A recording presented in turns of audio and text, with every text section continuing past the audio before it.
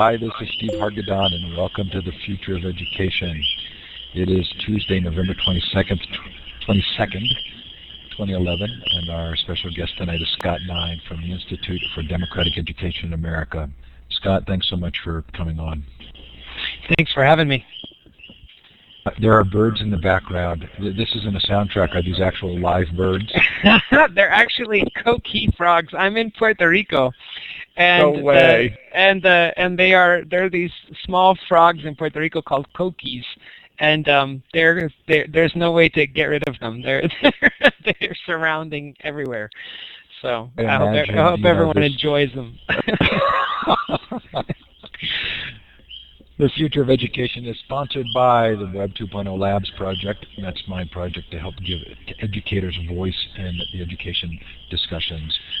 Great parallels with tonight's conversation. Also by Blackboard Collaborate, who provide this environment and part-time employment for me. So thank you to Blackboard. Coming up on the Future of Education, Alan Blankstein was to be next week, but I'm actually going to be traveling to speak at a conference, and so we're rescheduling that. Tasha Bergson-Michelson from Google is going to talk about digital search literacy on December 1st. Malia Dicker, who is actually part of IDEA or IDEA, is going to come on the show on December 6th. Lisa Nielsen on hacking education.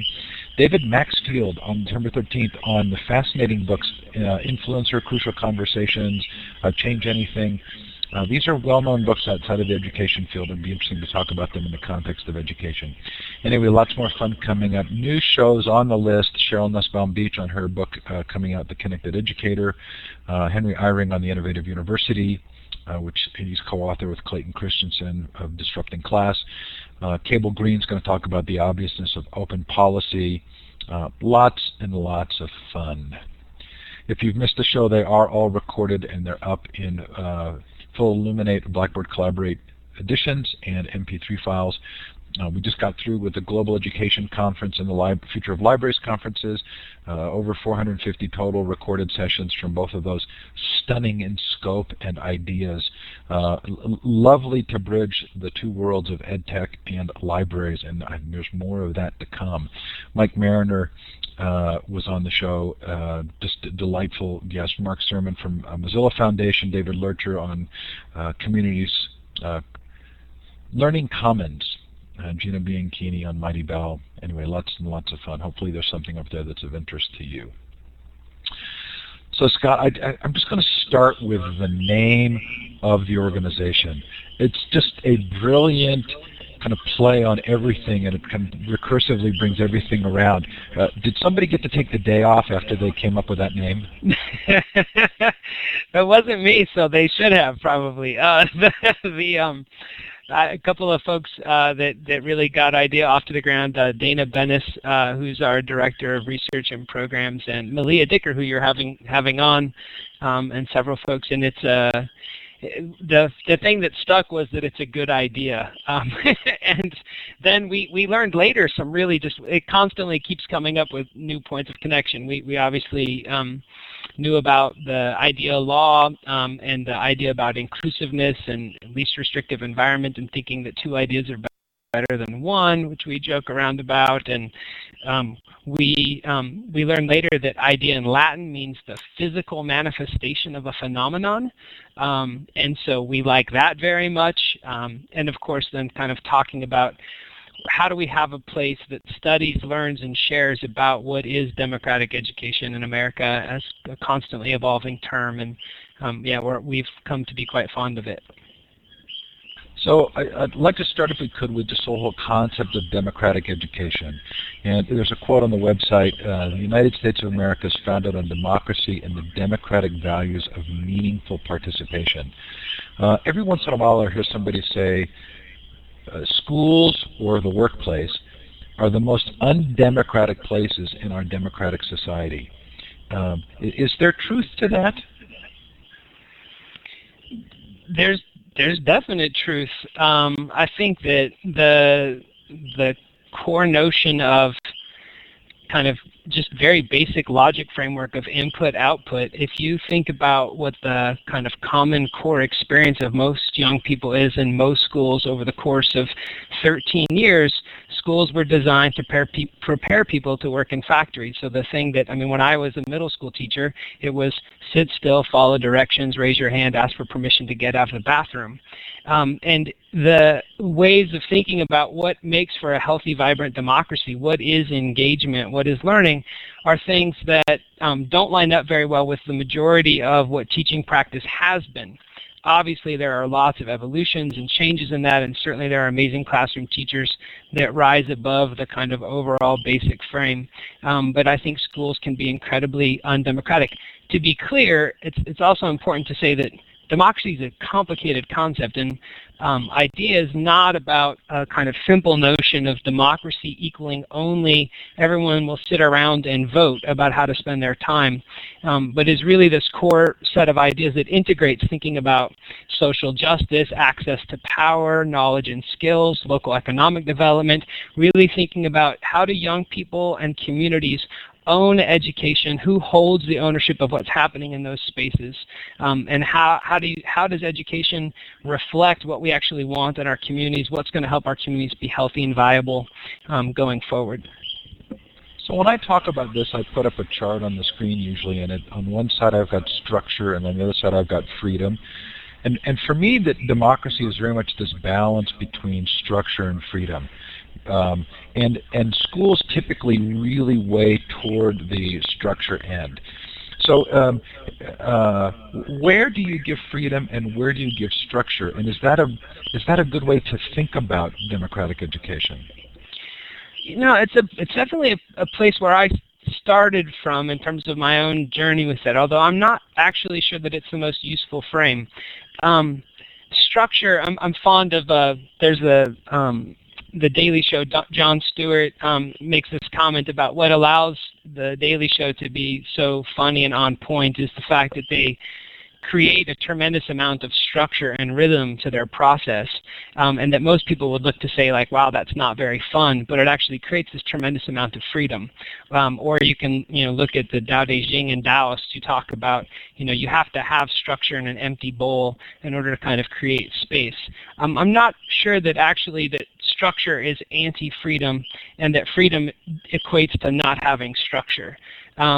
I, in my own journey, have moved through a lot of learning as a parent and educator, and I think that the world is a complicated place that adults have to help young people make sense of. When you have businesses that can put young kids in MRI machines to scan their brains to figure out how to best create messages through media and advertising in order to get them to be consumers of projects, you can't then say that if a kid watches television for a week and then decides that they want to go to that particular business, that's free choice. And so to me, education is about negotiating what is real freedom, and freedom from things and freedom for things, and what are structures that actually create freedom and serve us well, and what are structures that don't. And so I think it's a bit of a mistake to equate them together. It sets up a kind of, you're either kind of for school or anti-school, or you're for freedom or anti-freedom, and I think that there has to be a more nuanced view of those things. So I probably just didn't do a good job describing it, because in my mind I was thinking of John Seeley Brown's sort of definition of culture squared, the culture that is culture in a petri dish which sort of grows wildly, and the other culture is culture which constrains us, and it's the combination of the two. But you'll flesh that out and give us a better sense as we go on. One of the questions that first came up to me, obviously the word democratic has a lot of heritage in our country. Was education in this country ever democratic? Because I think of pre-public schools, the education being sort of aristocratic. Are we trying to create something that has existed before or recreate it, or are we creating something new? I selected the option D, all of the above. All of the above. I think that it's hard to make a. You look at the history of education just in the U.S. as a limited kind of construct, and just to point out two specific examples, you can look at community education efforts to beat Jim Crow laws as part of the 1960 civil rights movement, in which you have black and white folks coming together to talk about citizenship, literacy, power, with a very specific aim towards being able to get access to the vote. And then you can look at the Bureau of Indian Affairs schools that were really attempts to strip indigenous people of their language and culture, which at the time was kind of like benevolent good intentions, but in retrospect look at as kind of a horrifying facet of U.S. history. Schools are shapers of culture, and certainly there are moments in time over course of our history in which schools have tipped more towards building a kind of democratic culture or habit of mind. The Parker Palmer just came out with a recent book talking about what needs to happen in our communities going forward in terms of democracy, and to me he uses the language of the habits of the heart, of the habits of democracy. I think that you can look at key moments and say, well, here's where we made real turns away from democracy or turns towards it. But at its root, then, you're still left saying, well, so what the heck is democracy? And I think that's an ongoing experiment as well. And so, getting into this conversation of what is democratic community, what is a democratic society, what are the core values, and for us the real work is to say that should be an ongoing alive discussion, and our efforts in schools should line up as closely to our current thought as possible, and that we are far away from that in most communities around the country. So again, there's this sort of these brilliant parallels that take place, which is the experience the students should be having should be, in fact, very similar to the experience that the educators are having, which should in fact be very similar to the experience the community is having. And so I'm very interested in this thought of, that we think of democracy as a process versus an outcome, that it's so important to participate, and sort of transferring that to education, and then seeing that participation needs to take place at all levels. So if we can, I went through the site and I kind of made a list of what I felt were sort of definition points of democratic education. When Jerry Mintz was on the show from Arrow, I felt like a lot of the conversation was around governance. But it feels as though that you're much more expansive than that, and that your definition of democratic education allows for sort of a wide variety of ways in which it can be implemented, in not just governance. And the first that really pops out to me is just the whole idea of engaging students. I mean, how important is that, and why do we have trouble with that? So to me, the engagement of students is the kind of primary principle around which everything else flows. If we think about what we know about learning and about what makes learning relevant and actually gives you access to do something tangible, the lack of engagement with young people is a clear warning sign. I often joke around that we shouldn't talk about the dropout rate. We should talk about the failure to engage rate. And those numbers are pretty startling when you look at what's happening, particularly in urban cities, but also in rural communities in terms of student dropout rates. And then you can look at lots of statistics around how many students report being bored in school, how rarely students feel like school is relevant to them.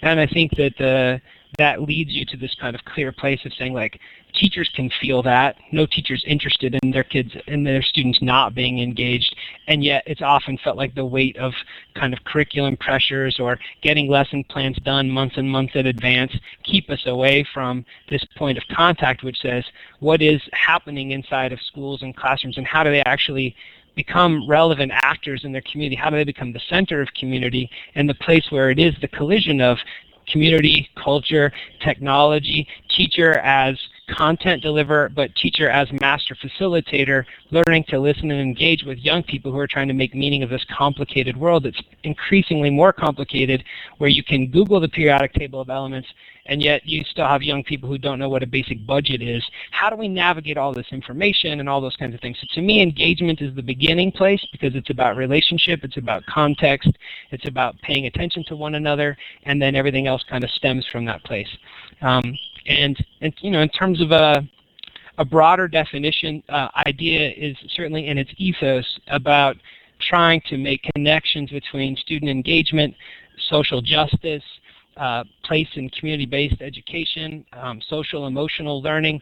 There are numbers of different movements in which people are talking about very core ideas but using different language, and our hope with IDEA is to get democratic education to inhabit a much more complex, nuanced space than simply equating to governance, and that we can begin to build something very significant by connecting all those different frames together. So I'm reminded of so many times as a parent when the easier path was command and control, and getting to engagement or decision making was hard, and sometimes I just didn't want to take the time. Are there sort of human nature issues at work here, and how do you help people get what leads to the kind of confidence that would allow educators to provide this kind of an engaged environment for students? It's a powerful set of questions. I think that on a couple of things. One, I think that learning and democratic education has to in itself be a human endeavor, and I actually don't want to totally strike away that as a parent myself, that there are moments in which there is a place for kind of healthy adult authority, and there is a place for different types of cultural learnings. One of the things that we talk about a lot in terms of democratic education is that we are not wanting to equate the concept of deep democracy or democratic education with simply a kind of, to be grossly stereotypical, 1960s hippie, everyone fly butterfly, be free, we'll sit on the couch, and everyone kind of follow their own dream. That's an overly simplistic notion, and there's a great book by Lisa Delpit called Other People's Children, which talks about codes of power, about explicit instruction. We work with several communities of color, and there is across cultural context ways in which there are times for adults to be very directive, to keep kids safe, to engage, and that actually being engaged in relationship doesn't equate necessarily with always being in a facilitative space. The question is around what's the actual relationship happening, and what are you kind of mediating through. And so I think broadly talking about how do you navigate these different pieces, this is kind of a core beginning place to think about what is engagement, what's it look like. Well, it occurs to me, and we've talked about this on the show several times, that it's asking a lot of educators to create an engaged environment for their students if they're not working in an engaged workplace. Meaning, I'm going to guess that it really helps to have a school that's building a culture of education around engagement, where the teachers are participating. And in your experience, you're probably seeing examples where that engagement has to exist at the student, educator, and administrator level. Yeah, that's exactly right. I mean, we're involved in a project in a city in Puerto Rico where we're engaging teachers in circles, and for many teachers, as they sit and talk with each other about their own experiences in school, it's one of the first times they've sat in a circle where there hasn't been a pre-planned district agenda, where they're actually talking about what their connections with the city are, how they see young people, how they learn. Teachers will remark things like, "I've been working with you for 10 years and I never knew anything about you." We don't do a very great job helping support teachers to be in environments where they have the space and time to reflect and to think and to relate to one another. And certainly teachers deserve the same types of conditions and engagement. In fact, what we're asking is a really complicated thing of teachers. For my purposes, we're asking teachers to find the courage and the capacity to create learning environments that aren't like ones they were in, and that's going to have to come out of their own interpersonal learning and growth, and it's got to come out of school leaders and the community supporting them to take those steps. My personal feeling is that teachers actually know that space. Teachers are these deep, wise, amazing people. Maybe 5% of teachers are outright problematic, but the majority of teachers are these unbelievably wise people, but we don't allow them into that space very often, and that actually if you get teachers past the kind of first level checklist set of responses, they know exactly the kinds of things that they want the young people. They got into education because they care about and love them. They didn't get into it for the salary, and they would like nothing more than to be released to be able to bring that wisdom into classrooms, into communities, and to engage more deeply. And then the question is, who's going to set them free? And my opinion is that it's going to be young people, teachers, and communities that are going to do that. It's certainly not. All evidence points to the fact that state policies and standardized testing aren't going to release us to that place.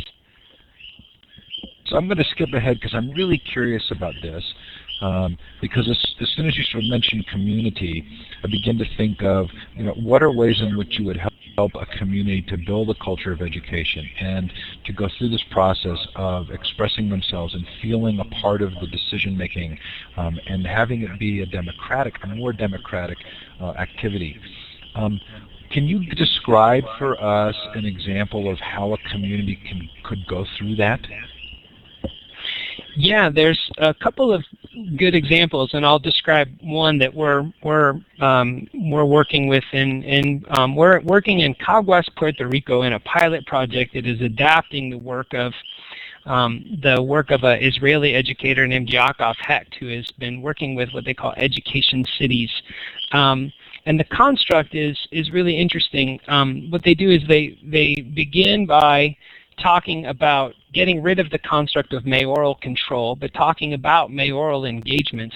And at the same time that they're talking about engaging the kind of top-level macro system of folks and engaging them by sitting them in circles and asking them to talk about the city's strategic plan, the goals for its students, the dreams they had as children that they could use the city's resources for to connect. At the exact same moment in time, they're engaging with teachers and teacher unions. They're getting teachers in schools in circles. They're getting principals in circles. They're getting the community in circles. They're engaging with middle school students and across every school in the city and in at least 15-to-1 student-to-teacher ratios. And they're saying just for the first hour of every day, have an advisory period in which the students get to talk about what's going on in their neighborhood, what's their life like, what are their dreams, what is the city's resources, and how could they make better use of them? What are the things that they would most like to be able to, how can they visualize what they want to be in the world, and what's the kind of skills they need to get there? And the teachers get to have the same conversations, and the community gets to have the same conversations, and then structurally you create this kind of corkscrew of affinity circles, and then you begin to take those relationships and you let them have enough time to almost in some ways percolate some of the frustration that exists. We're used to being in kind of always hyper-facilitated circles with a kind of clear, tangible end, and part of it is actually giving the community space to be able to express what is just, I think, in any community where I've engaged at any length, a ripe amount of teacher frustration, parent frustration, community frustration, everyone looking at what's currently going on, not feeling totally satisfied with it, not always being totally informed about all the different constraints because it's so complex, our education system, but knowing deep down that we need to do something different. And then out of that, you're able to begin to build tangible ways to change the way the school is related to the city is related in using the resources of the schools, the ways in which parents and students are engaged, and in the cities where that project has had time to kind of manifest 4 or 5 years down the road, they're looking at research numbers of like 40% decrease in youth violence, huge increases in student sense of belongingness to their community, huge increase in teacher retention and sense of professionalism and being reinvited back in as a kind of wisdom leader inside of their communities. And so this is one kind of large example of engagement at an entire city level. There are certainly examples at other points of contact if you want me to share more. Of course I want you to share more. But let me ask sort of a directed question. So activities like a future search or open space technologies or appreciative inquiry seem to build on this allowance for people to tell their own stories. Are you using a particular framework technology to hold these conversations? Is this something you've created, or you're sort of building on other work? Is there a model here? I would. It's like lots of things I say. It's kind of a tweener. There's deep awareness of kind of systems thinking, Peter Senge, appreciative inquiry. There's also the looking at the civil rights movement and thinking about kind of story circle methodologies. There's so much powerful stuff about story and personal narrative, and we definitely, one of our core values is about people and story at the center of our work. There are amazing organizations like the Community Learning Exchange and the work of Miguel and Francisco Guajardo, and where they're using story that we've connected with and engaged with. I'm a big fan of the work of a writer named Arnie Mindell, who runs the Process Work Institute, and the influence there is really that we don't pick one particular structure, that we want to know about and have kind of like best practice information and research, but that if we're going to engage broadly in community, we have to not get kind of quick checklist things. We have to have the tools in our belt, but we have to constantly be looking at the actual context, actual people in the room. Otherwise, the technique begins to operate on the community in the same way that you talk about, or Paulo Freire talks about the banking concept of education, where the teacher's job is to like cut off the head of the student, lift it up, and dump information in.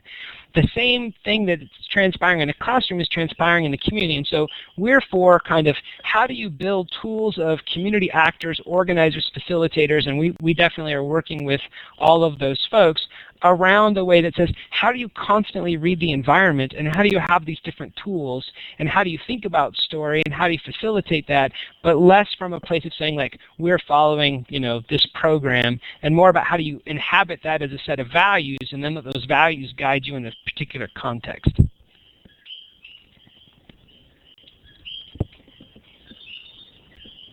I was too busy taking notes. I couldn't hit the talk button. I was like, did the internet go down? No, that was me.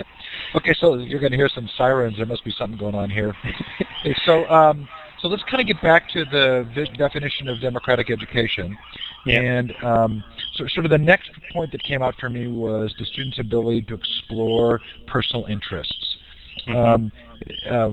Again, this ends up being a little bit controversial with the friends that I talk to, because they feel as though there needs to be some core basis of information, and they're not really ready to trust students exploring personal interests. How do you respond to that? There's righteous truth to both. I think that you have to look at kids on a developmental continuum, so I think you have to think about at different ages different things are true, so we can't broadly generalize, but I think we have to make some generalizations at different developmental markers.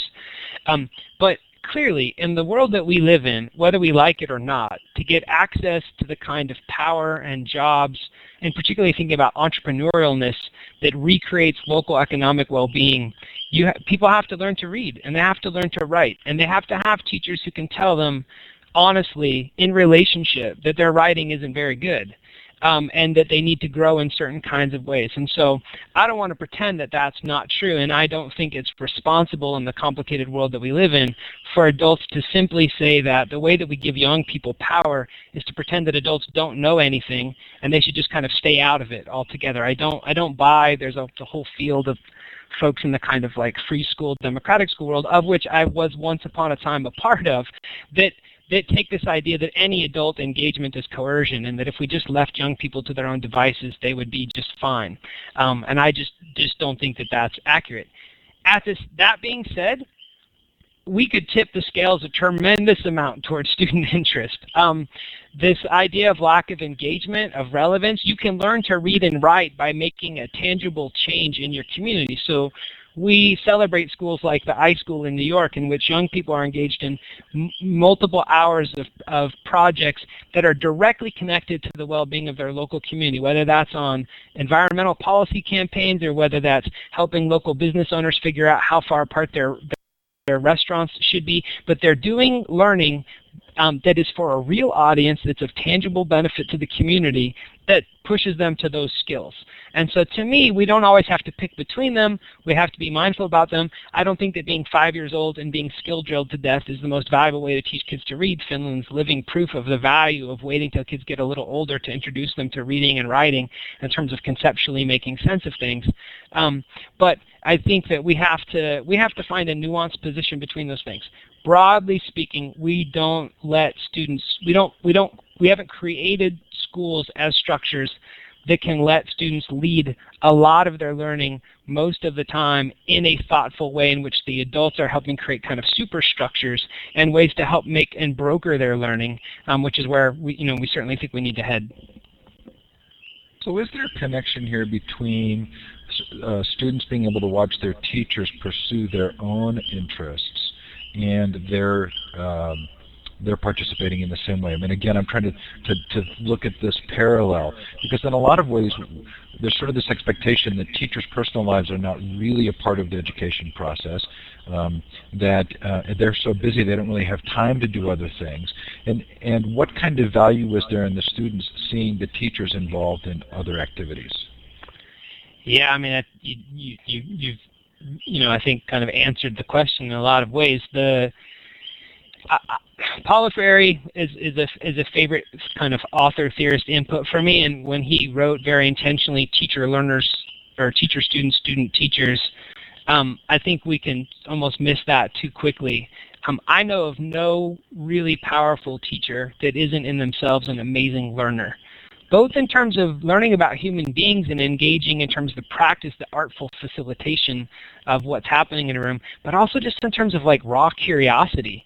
If you're a teacher standing in front of a room and you have put yourself in a role in which you have to have all the answers, you just can't. At some point, technology has defeated that view because your students can, look online and find 5 sources that would prove you wrong. And so the teacher has to be able to be curious. They have to ask questions they don't know the answers to. They have to engage with the pursuit towards finding things that students can follow. They have to be engaged out in the community. And so I think it asks for, as I was saying before, we're asking so much of teachers, and we don't thank them enough. We don't appreciate them. They don't feel like they're on the side of this conversation very often. They're constantly being told. I describe it as the mountain of not good enough. It's exhausting. My mom taught for 30 years. And I think that's an exhausting place to be. And at the same time, we desperately need teachers to stand up inside of teacher unions and outside of it to say what powerful learning can look like, to find it within themselves to become learners again, to change the methods of how we're teaching, and to demand that school leadership and school policies change towards directions that support them in the ways that you're describing and that I'm describing, and then obviously because at the end of the day that's what's best for young people to navigate the next 25, 30 years of what's in front of us.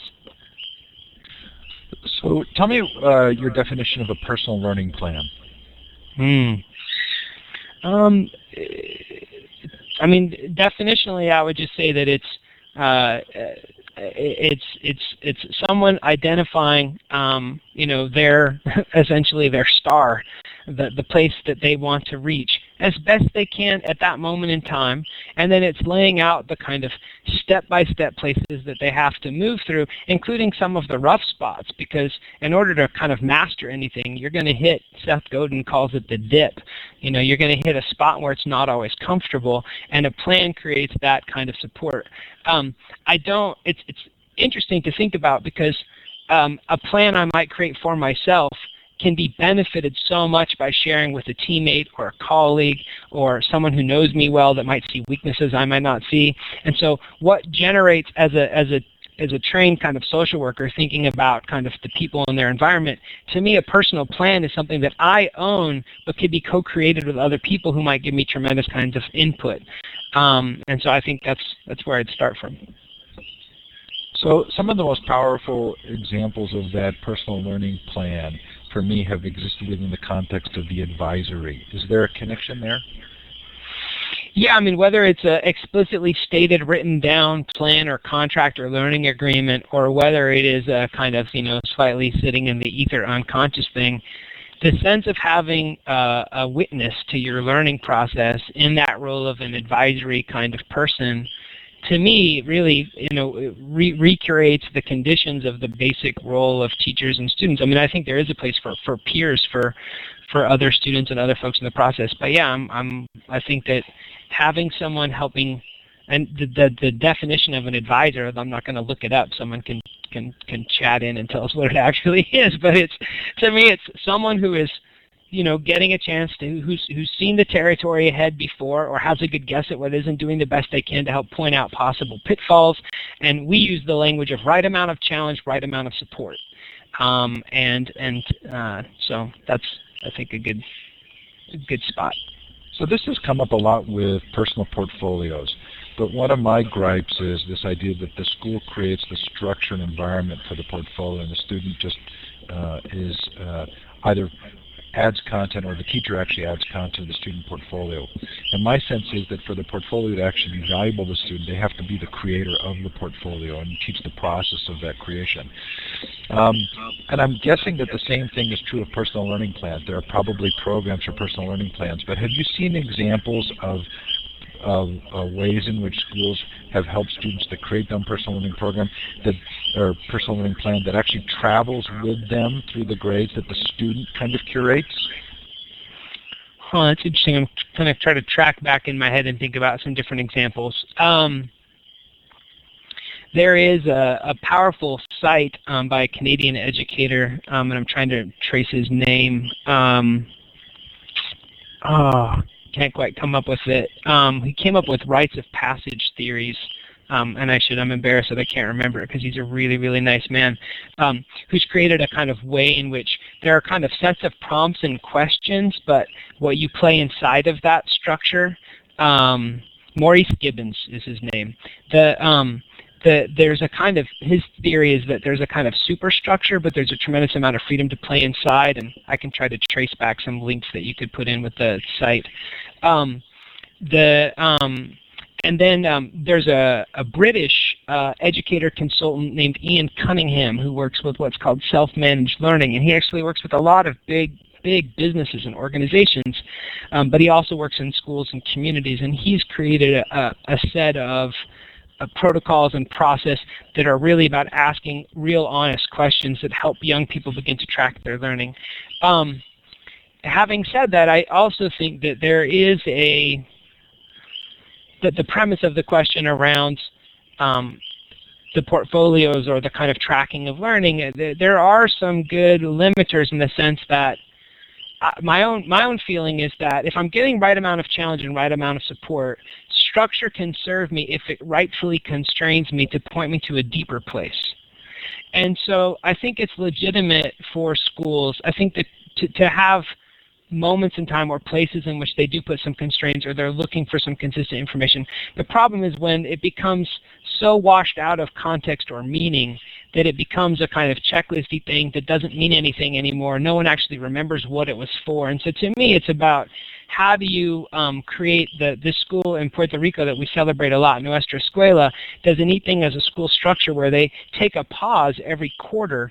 Their whole school and students pause to talk about their pedagogy. What's working, what's not working, how do they change? And so they might own and embrace a certain set of structures for a period of time that they think has value, but there's a mechanism to constantly refresh. And to me, that's a more useful paradigm to think about how to move with learning plans or portfolios, is that interconnection of the kind of structures you might put in place and the ownership of the young people and community and teachers in the process. So in the interest of time, I'm going to jump a little bit forward here, but I'm curious, are there narratives around this that you tell that help people who haven't had any exposure or experience to it to understanding what Nuestra Escuela is doing by taking that pause every quarter? But what stories do you tell? Are there business stories, cultural stories that help give an understanding of the value of that? Yeah, there's a lot of them. I'll pick a couple. So one story is actually about a Nuestra Escuela student that we tell. Her name is Viviana, and she was attending the traditional school, and she was kicked out of the school for being a troublemaker and a problem, and really had multiple interactions with the school in which they couldn't see anything right about her set of behaviors. And she came to the school in which her first experience was going on a retreat with other students, in which part of that retreat was asking, who are you and what's your dream and what is your goal for what you want to be? And part of it was getting in contact with other people, was making choices about putting down drugs or alcohol, was her getting seen by other people, being hugged by other people, including staff, being talked to about her own personal story and what was going on in her family, and then her making an active choice to say, I choose to put myself in this environment. That's followed by a biopsychosocial assessment by social workers that are not a sideshow, that aren't just chilling out in the counselor's office, but are directly engaged in the school and community, that help her think about what's happened in her life course to that point. She then gets to write her own strategic plan. The school talks about having 365 strategic plans because that's how many students they have instead of one organizational plan. And they see themselves in this kind of support role. And then she has small class sizes, 15 to 1, but she sets very clear goals. She wants to go to the university. Very rapidly, she becomes a very powerful student leader who is engaged in these constant reflections with the school, is help the school think about its own practice, and becomes a highly celebrated student, gets into the most prestigious university in Puerto Rico, and is a powerful young leader in Puerto Rico. And so that's one concrete example of a student's journey, I have more fun ones to tell about a principal's journey or a mayor's journey or different people's points in the process. One fun one that I'll mention that is just kind of more broadly about what ideas impact is beginning to be is that just by having this conversation, by trying to push out a different narrative, we were written by someone who is in a major U.S. city who's the head of their assessment, and their job is basically to while they were a student of Linda Darling Hammond's, their job is to really be the person to have to make everybody do the standardized tests and report about No Child Left Behind and focusing on achievement gap stuff. And she wrote us very privately, and obviously I'm not going to share who she is or where she's from, talking about her own struggles with drug addiction and trying to navigate the pain of the things that she was doing that she doesn't believe in, and that what totally refreshes her is Idea's Facebook page, because it gives her a tremendous amount of hope of what's happening, and it gives her new courage to think about how to show up in her job differently. And this is just simply by telling stories, by engaging with people in these kinds of ways. So tell me where I'd find the link to that Facebook page here. Yeah, so if you go to Idea's main page and you just go down, right there, right underneath register, IDEC 2012 register, there's the Twitter symbol Facebook page. You can just click on the little Facebook icon. It'll take you straight to our page. Okay, so I'm thinking about my own neighbors and my friends, for whom the education narrative is very much about test scores and getting into the highest schools and what majors are going to produce the highest dollar return for education. What stories are they going to respond to? I love the story you just told, resonates with me, but are there stories outside of the field of education that help bridge this understanding of rethinking education based on student engagement and more democratic practices? Do you have stories outside of the education field you tell? Definitely. To be really straight about it, often we ask people to tell us stories more than telling a particular story about. Because it is kind of complicated for people to put all those different pieces together. We'll often ask people to say, Sam Chaltain is a good friend of mine, and I know he's been on your show a couple of times, and we'll ask people to say, like, when you think about your own powerful learning, what is the story that connects you to that? When you think about times where you've learned the most, what's happening in those environments? The other kind of place that we tend to engage is really this concept about if we don't make a kind of direct connection between what's happening in our communities, then what's going to be replaced in our communities is schools that are highly privatized, potentially highly personalized, but disconnected from the community. And so for examples of that, we'll tell stories about the Bureau of Indian Affairs. We'll tell stories about the Civil Rights Movement and what was happening in the Freedom Schools. We'll talk with communities about the Great Depression and some of the informal learning centers, and it really depends on kind of who the audience is and the age that they're coming from. I think for younger people, it's much more talking about the type of learning that they're doing online already. Younger people already get all of this. They're kind of past the conversation in a way. But we tend to want to point to what's happening in communities where families are disconnected. And so if you want me to tell a specific one of those stories, I can. No, not necessarily at this point, but valuable to hear that. Yeah. And interesting to me is the length of time it takes for cultural narratives to change. One of the intriguing pieces for me is trying to understand what happened in Finland. How in a period of 30 years did they get cultural consensus around a pretty dramatic shift in their own education process? And I still don't feel like I really understand that. And I feel like in part, what you're going to grapple with or are grappling with is figuring out how you help change those larger narratives. And that kind of brings us into the work that you're doing as an organization. Yeah, I mean, our larger thinking is that we've come at it from the place that change is emerging, change is already happening. I mentioned earlier Yaakov Hecht, this Israeli educator. He's lately been saying this name that's kind of spicy, but I'll try to round it out a little bit. But he said that he's been telling people, like, go down. Take a walk down the street, get out your camera, and take a picture of the modern school, because in 20 years, there's not going to be any more like that.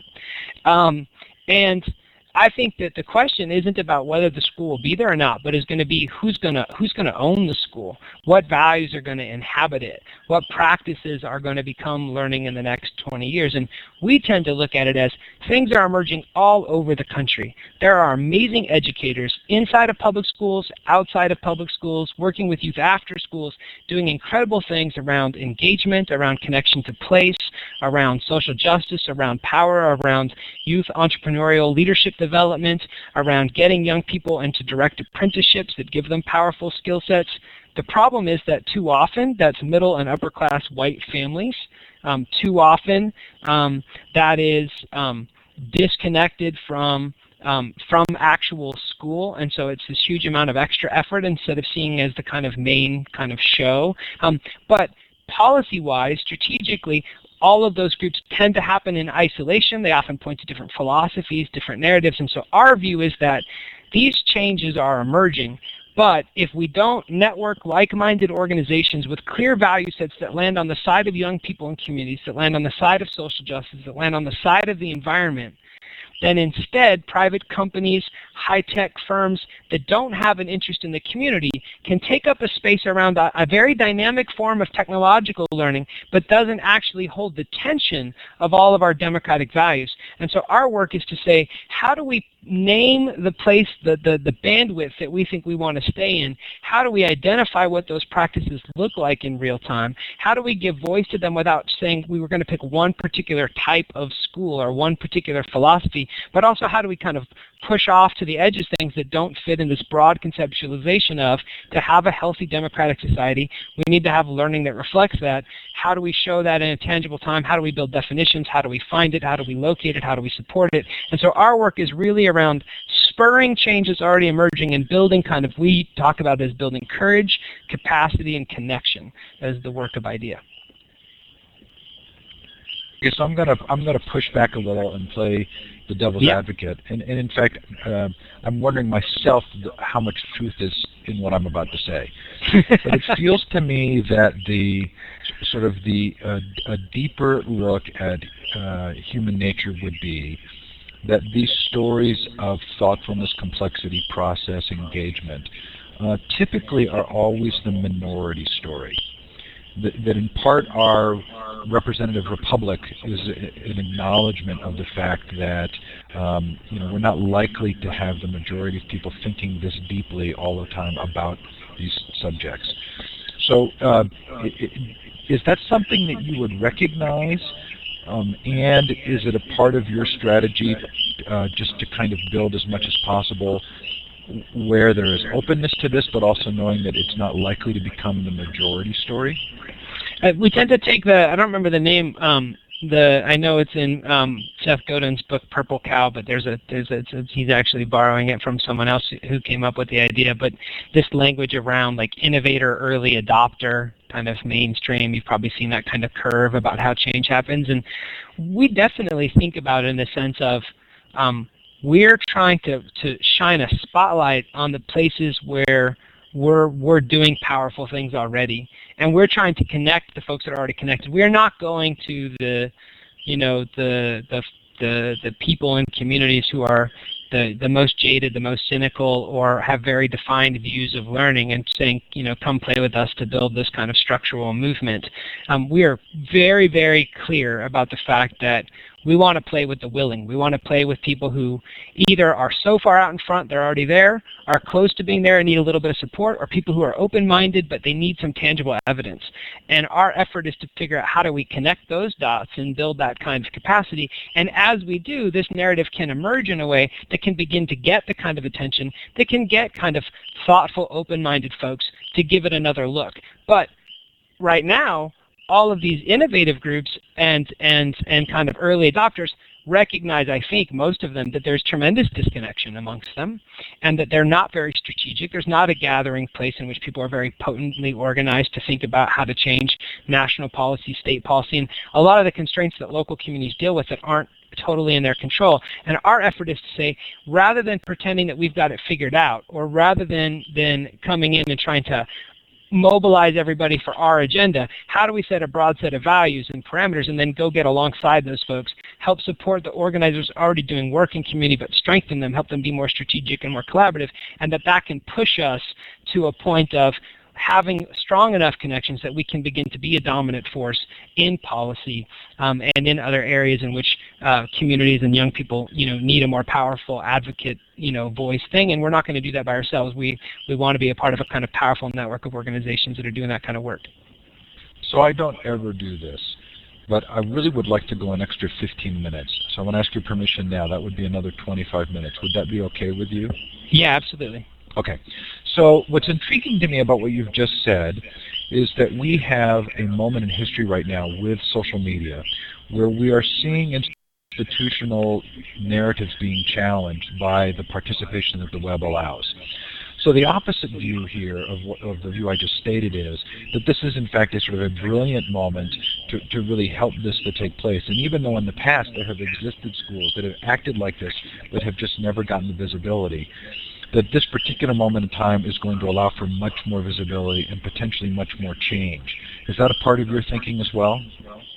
Yeah, one of the nicest compliments that we've gotten was from one of the leaders of the Occupy Wall Street effort who said to one of our key organizers, we're trying to talk about what needs to be changed while you guys are doing the work to point forward to the kinds of institutions we would need to realize the change. Like when we are able to change some of these structural institutions, we will be looking to organizations and the networks that are inside of IDEA to help us know what do we actually do instead. I'm not 100% on board with every aspect of the Occupy Wall Street platform, but that's an incredible compliment, and we definitely see ourselves as there's so much time and energy on the blogosphere, in Twitter, in reports and proposals and research that is highly reactive, very focused on pretty tired language and pretty tired ideas, and not enough time and energy thinking about what actually builds the structural capacity, what builds connections, what points the way forward. And so we are, at our core, are about the idea that there is a better way forward, and it's going to look different in different communities and different places. It's not one type of school, that it's about local context, local community, local relationships, but it is about some core things. It is about access to knowledge and power, about reading and writing. It is about youth engagement. It is about humility. It's about taking the time to engage with elders in the community and be multi-generational. Like, it's about thinking about sustainability. We could have highly personalized learning environments and yet still destroy the planet and have a tremendously oppressive society. And so how do we wrestle those tensions? But yeah, we are absolutely focused on the idea of being a place people can go to say, here's where we want to travel, and here's what it can look like, and here's how we do it, and here are all these amazing educators and schools that we can look to as teachers to us to help us move forward community by community, school by school, teacher by teacher. So intriguingly, again, with these parallels, there's the student experience, the educator experience, the administrative experience, the community experience. And if the parallel with all of these levels is active involvement and engagement, then in a sort of an intriguing way, as an organization, you have to build into what you do that same democratic process. So how has your organizational structure or values or ideas reflected that same core belief in participation? Yeah, thanks very much for the question. It's interesting that you say it, because in our initial strategy document, which folks can find on the web, if they go to kind of About Us and click on strategy, they can see our first effort to articulate where we're headed. We actually speak to how, as an organization, we have to practice in order to be able to talk about any of this with any integrity. So we have I would describe it as a kind of playful structure that balances recognizing people's skills and roles and meeting the world as it's at, the reality is at. I'm the executive director. I make decisions about certain types of things, but a highly owned set of decisions, owned by our board, owned by our staff. We have youth voice engaged at multiple levels of the organization. We have the way we have worked with organizers has been, rather than going out and hiring our own community organizers, we've engaged with communities and we've asked people, we've set out a way to structurally support and grow strength in those organizations. Every person, contact, relationship, we have sent our working strategy document to, and we've asked people 3 questions. What do you find compelling? What needs work?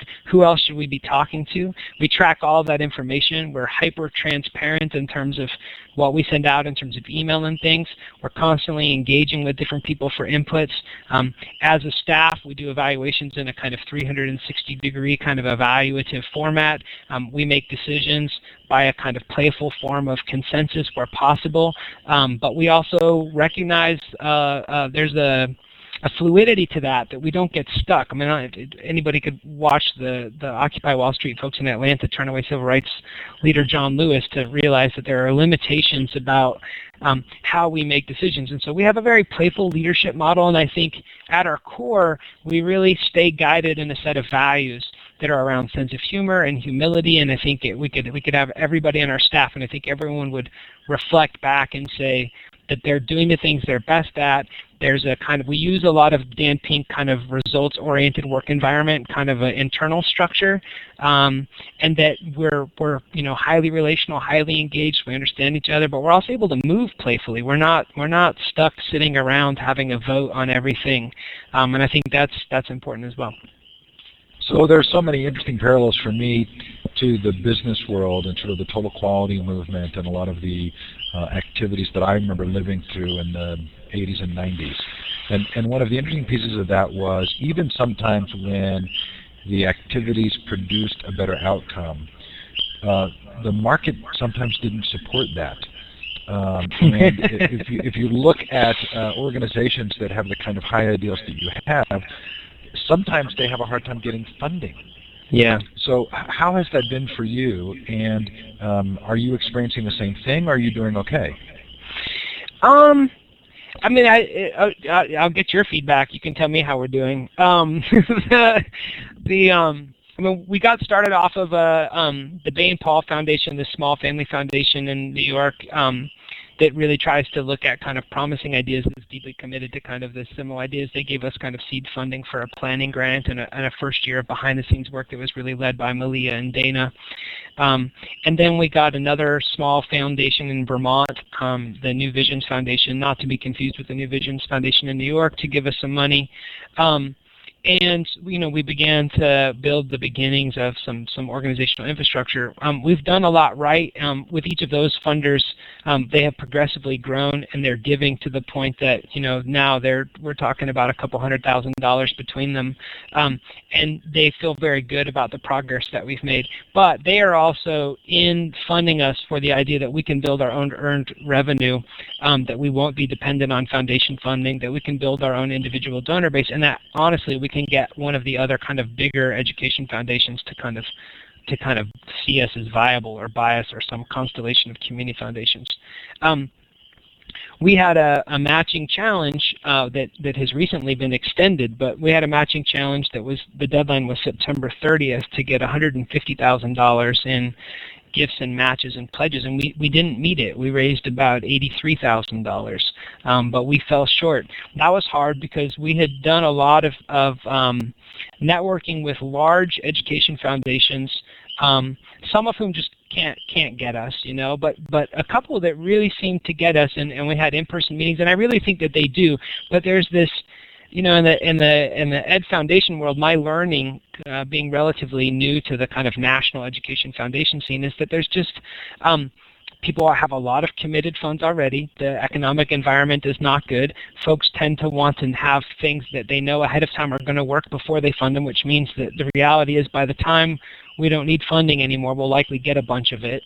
And so that's been a little bit challenging. At times it's been outright disappointing to see the work we're doing and the potential impact and real impact we're having, and wish that people would see us as a more robust thing to fund.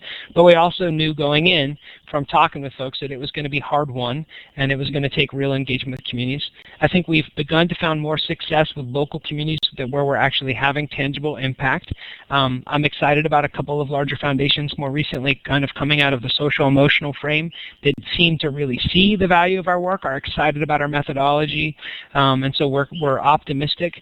We just got this matching challenge extended, and so we have until the goal is January 31st to raise the rest of the amount, which is another $67,000. And so, we're going to be making appeals to local foundations and national foundations and individuals. And Steve, you're welcome to give us, some money. But we're not out of the woods. We have a lot more we could accomplish, and that we're ready to do as an organization than we can do, but we're careful about not over-promising things we can't deliver on. And so it's been an interesting 18 months, really, since we've begun publicly operating, and we're learning a tremendous amount about what's powerful messages, what really is creating impact, and how to navigate some of the insides of those things. And it would be nice if it was a little bit easier, but I also wouldn't say we're doing terrible. We're definitely growing as an organization, and we're finding a lot of success in earned revenue income projects. And so I don't know, what's your take on how we're doing? I will give you half of the money I make doing the interview series for this, which is unfortunately a big fat zero. Ah! And I found this. I'm sort of intrigued by this because I think that there is a degree to which this is difficult terrain. Yeah. And at the same time, I'm interested in kind of drilling down a little bit to determine is there actual opposition? Can we say that there's intentional disinterest, or is it just that people don't understand? And unfortunately, I almost kind of feel a little bit like that this is again this deep message, which ends up being not the majority message, and it would make it very hard to get the kind of traditional funding, which we're seeing organizations all over the place in education get. I mean, every time I turn around, somebody's getting huge amounts of money for things that I don't actually feel very interested in. Yeah. There's a quote on your website, I think, and it's about speaking truth to power, and I've always associated that with Chomsky. But I've wondered about sort of the actual kind of practical power issues. And do you think that there are degrees to which some of that resistance comes from, I'm not going to say malevolent design, but the fact that this is disruptive, and it disrupts disrupts decades for a lot of people of work and value they've created in themselves, and it may not even be conscious, but that it's so disruptive that it may be hard for them to actually feel like they want to support it? It's a big set of questions. So first of all, I don't know that there's any foundation yet that we've talked to that's kind of like actively, willfully, there are certainly a couple of foundations that we haven't engaged that might take that view, but there's no one interrupting kind of our process. I'd actually take it as a good sign of success. If folks start taking a few shots, because it would mean that we'd gained enough traction that folks were. I think that structurally, from a kind of like social view, there's bound to be some pushback, because there's a saying in kind of the change world that it's not change that's hard; it's the transition that's difficult. What we're calling for and the things that we're supporting are things that. There's a lot of money wrapped up in education. There's a lot of money in a kind of certain mode of delivery. There's a lot of just kind of like a paradigm that is, if folks have already kind of gotten it or kind of seen a view of thinking about student engagement and community ownership, then they're very fast to like us and want to kind of play with us. But if folks are kind of caught up in a kind of paradigm that doesn't doesn't see that lens, then it's almost like there's kind of less a like resistance and more of kind of like, well, I don't quite get it. Can you explain it? And then it's on us, really, I think, to break through that. I mean, I take it as a challenge for us. I believe that we need to think about foundations because of the outsized role that foundations play in education, in local communities and national communities. We have begun to think about them as just another set of communities that has to be organized. And that in the same way that we're trying to find the best stories for communities, we have to see them as potential allies. So what we're looking for, who are the foundations that are those early adopters? Who are the foundations that want to play at a leading edge? How do we locate those folks? How do we make sure they have values that are aligned with young people and communities and around these social justice things? And how do we kind of build a relationship with them?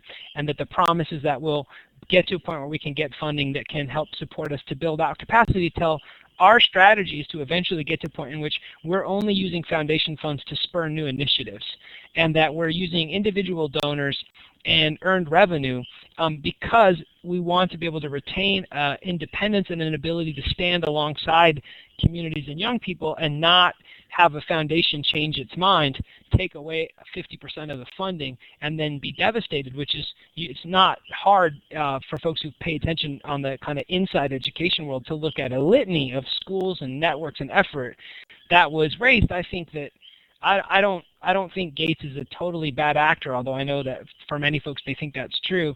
I think there are some bad actors at foundations. I think Gates tends to be a little bit more, and I give them credit for some self-effacing reporting of their own kind of grantees upset, but I tend to think of them more as kind of like a 4-year-old with like billions of dollars kind of stomping around a room. And if someone gave you and I $20 billion and told us that we had to get it out the door in 6 weeks, no matter how well-intentioned we may be, we're gonna make a mess just out of like sheer ripple. And I think that they made a tremendous mess. And I think it's hard to recover from that. But I also think that they're not going away, and they have a tremendous amount of money. And so if you have a way to convince them to be able to see things differently, but I also think you want to be really careful because you don't want to recreate that same cycle over again where you get millions and millions of dollars and then they change their mind again, and then you're leaving communities. Communities are tired. Communities. We had a young woman, African American woman, tell us at a conference this summer, you don't have to convince communities to care. You have to convince them to care again. Communities are exhausted. There's so many nonprofits, so many programs, so many people coming to their door that they have, and I imagine that's true for teachers and a lot of other folks, that people want to know, like, are you real? Are you just another nonprofit that sounds good, that's got good words, but is actually going to leave us hanging when the money changes? And so our work is to say, how do we, if it's going to take us a little bit more time, but how do we do it right? How do we keep promises to communities? How do we pay attention to them? So that's thinking overall. I know I'm digging deep here, and I'm appreciative of the fact that you're answering the questions. Are there any folks doing work in education that you just vehemently disagree with? Oh, man.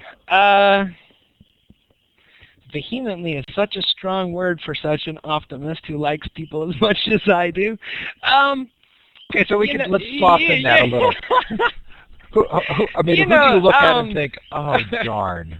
There's a lot that I look at as kind of big missed opportunities, right? I mean, there's a lot of stuff to look at and go, man, that's like so close, and yet it's so far, it's so far away. I mean, I think that, some of the tenor of Michelle Rhee's kind of tone is way off base.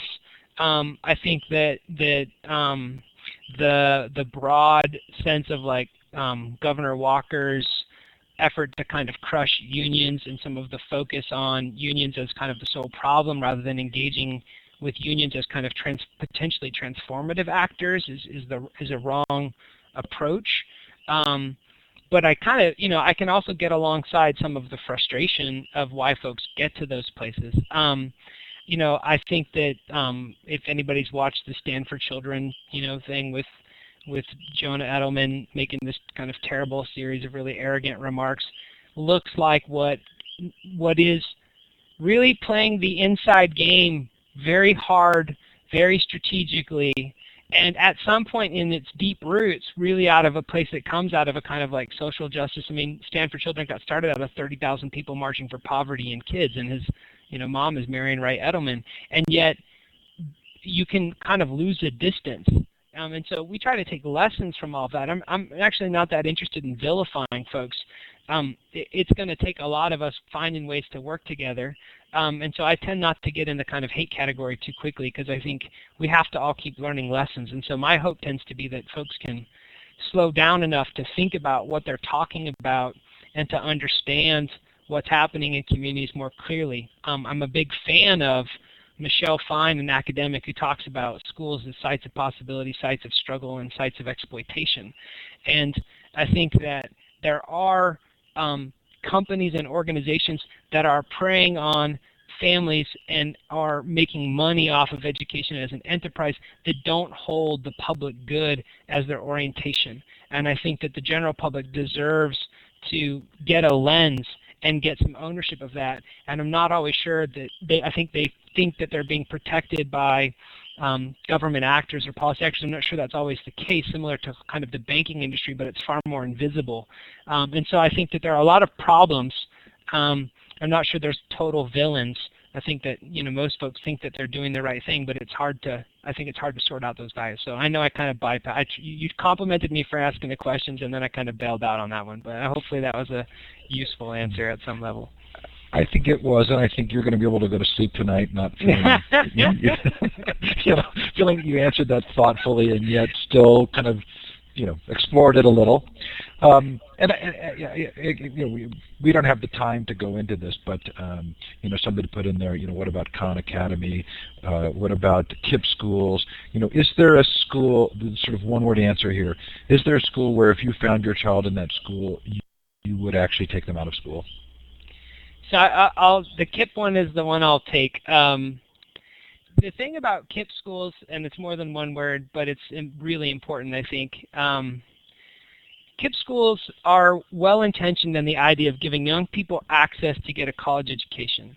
The problem is the method of getting them there creates it's built on a slightly, I think, complicated view of young people, but it also is about putting them on if they were already on a kind of very regulated programmatic bus, it's putting them like in boot camp and giving them every possible thing that they need, which is really useful to get to entry into college, but as their statistics would reveal, and as I think is really the litmus test of whether it's a useful education, is it actually hasn't helped them manage their own learning, and it hasn't built some of the skill sets that help you know what to do when you're not being told what to do. And so I actually think the best equation of KIPP schools, as spicy as it is much more closely like the Bureau of Indian Affairs. I fear greatly that people with really good intentions and amazing teachers who care very much about kids and communities of color are, out of good intentions, recreating conditions that kind of assimilate young people rather than liberate them. I think that I'd be open to talk with anybody from a KIPP school about that, but I think we need to have a much deeper, more nuanced conversation about KIPP schools if they're going to be getting hundreds of millions of dollars of federal money about what the purpose of school is. And so there's the one I would jump out of. I'm not even going to ask how you feel about the decision this week to turn over the teach.gov website to Microsoft, because neither of us want to bring that one up. You have to extend us more time to go there. No, we're not going to do it. Okay, so education tours, workshops. I put up the conference website. How are those going? All good. The tours have been powerful learning experiences. They've helped us build relationships with great educators, and we've sold, I think, the 3 that we've done, we've sold out. The conference is off to a great start. Some amazing speakers. The kind of full schedule and things will be out in a couple of weeks of all the kind of keynote folks. But it's a real cited in Puerto Rico, in Caguas. It's a coming together of international folks, and it's really pulling together the human rights community, the academic community, people who are doing all kinds of innovative school things internationally, and it's also bringing public school people together, and it's bringing there's a teachers union that is endorsing it in Puerto Rico, and so it's going to matter a tremendous amount to Puerto Rico, and I think it matters a tremendous amount to the world. I would really encourage anybody who's listening to take a serious look at showing up. I think it's a powerful movement building type of conference that has real potential to, a lot of conferences you wonder if they make an impact. This one I think has the potential to do something significant. Okay, again, taking notes and couldn't find that talk button. Okay, there's a lot we're not getting to, but we have 1 minute left. So books that we should think about reading, or people that I should think about interviewing. Kind of off the top of your head, I've made a list of a few here as you've mentioned them as we went along. But who should we really be paying attention to right now? Grace Lee Boggs' most recent book, called The Next American Revolution, Sustainable Activism for the 21st Century, is a 92-year-old Asian American woman who was with Malcolm X and Dr. King and has been working with young people in urban Detroit. It's a really powerful book, and she's got an amazing story to tell. Definitely should be paying attention to her. I think that if people have lost track of their books, John Goodlad's a good person that you can't interview, but a good thing to be reading. Seth Godin, in Lynchpin in particular, is a book that makes the case about as plain and honest and not an education ease as any book going, and thinking about how we need to think about the nature of work and learning differently. I think that it would be great for you to have Edward Deasy or someone from the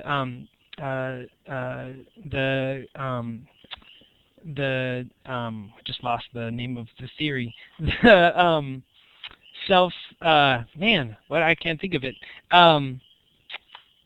Anyway, self-motivation, self-directed learning. It's around belongingness, autonomy, and competency. And I think that he's a powerful speaker, author, writer that I think has a lot to teach us about the nature of learning going forward. The thing that I'm really digging right now, which is just a really wonky book, is called Capacity Development in Practice, and it's edited by a guy named Jan Ubels, who's a European who has a magazine called Capacity.org. But I think if you replace the concepts of thinking about economic and capacity development and thinking about how to change large-scale globalization, deforestation, economic things, and you replace it with education, it's a real powerful read with a lot of really practical advice. And then I think the last one I'll mention is Bob Peterson, who is recently been elected the leader of the Milwaukee Public Schools, has written a book that's it's a little older. I think he edited it, but it's called Transforming Teacher Unions. And I think that that's also a powerful read for people to think more clearly about what's happening in unions and what their role is in education. Okay, we're a minute over time. Sorry about that. No. This is my fault. Scott, thank you so much for coming on the show. I'm clapping for you. Our very large audience here is surely appreciative of your being on the show. Personally, enormous interest to me, and I'm really delighted that you were willing to take the time, and I thank you for that. Yeah, great. Thanks for having me. Okay, coming up on the Future of Education, we are rescheduling Alan Blankstein, but Tasha Bergson Michelson will come on from Google on the 1st, and then Malia, who got some mention tonight, is going to come on and talk to us as well and maybe tell some of these same stories or extend some of the conversation. It is a little bit later for you, Scott, in Puerto Rico, so thank you for being willing to take the extra time. Thanks to everybody for coming tonight. Really appreciate your participation. Bye now. Yeah.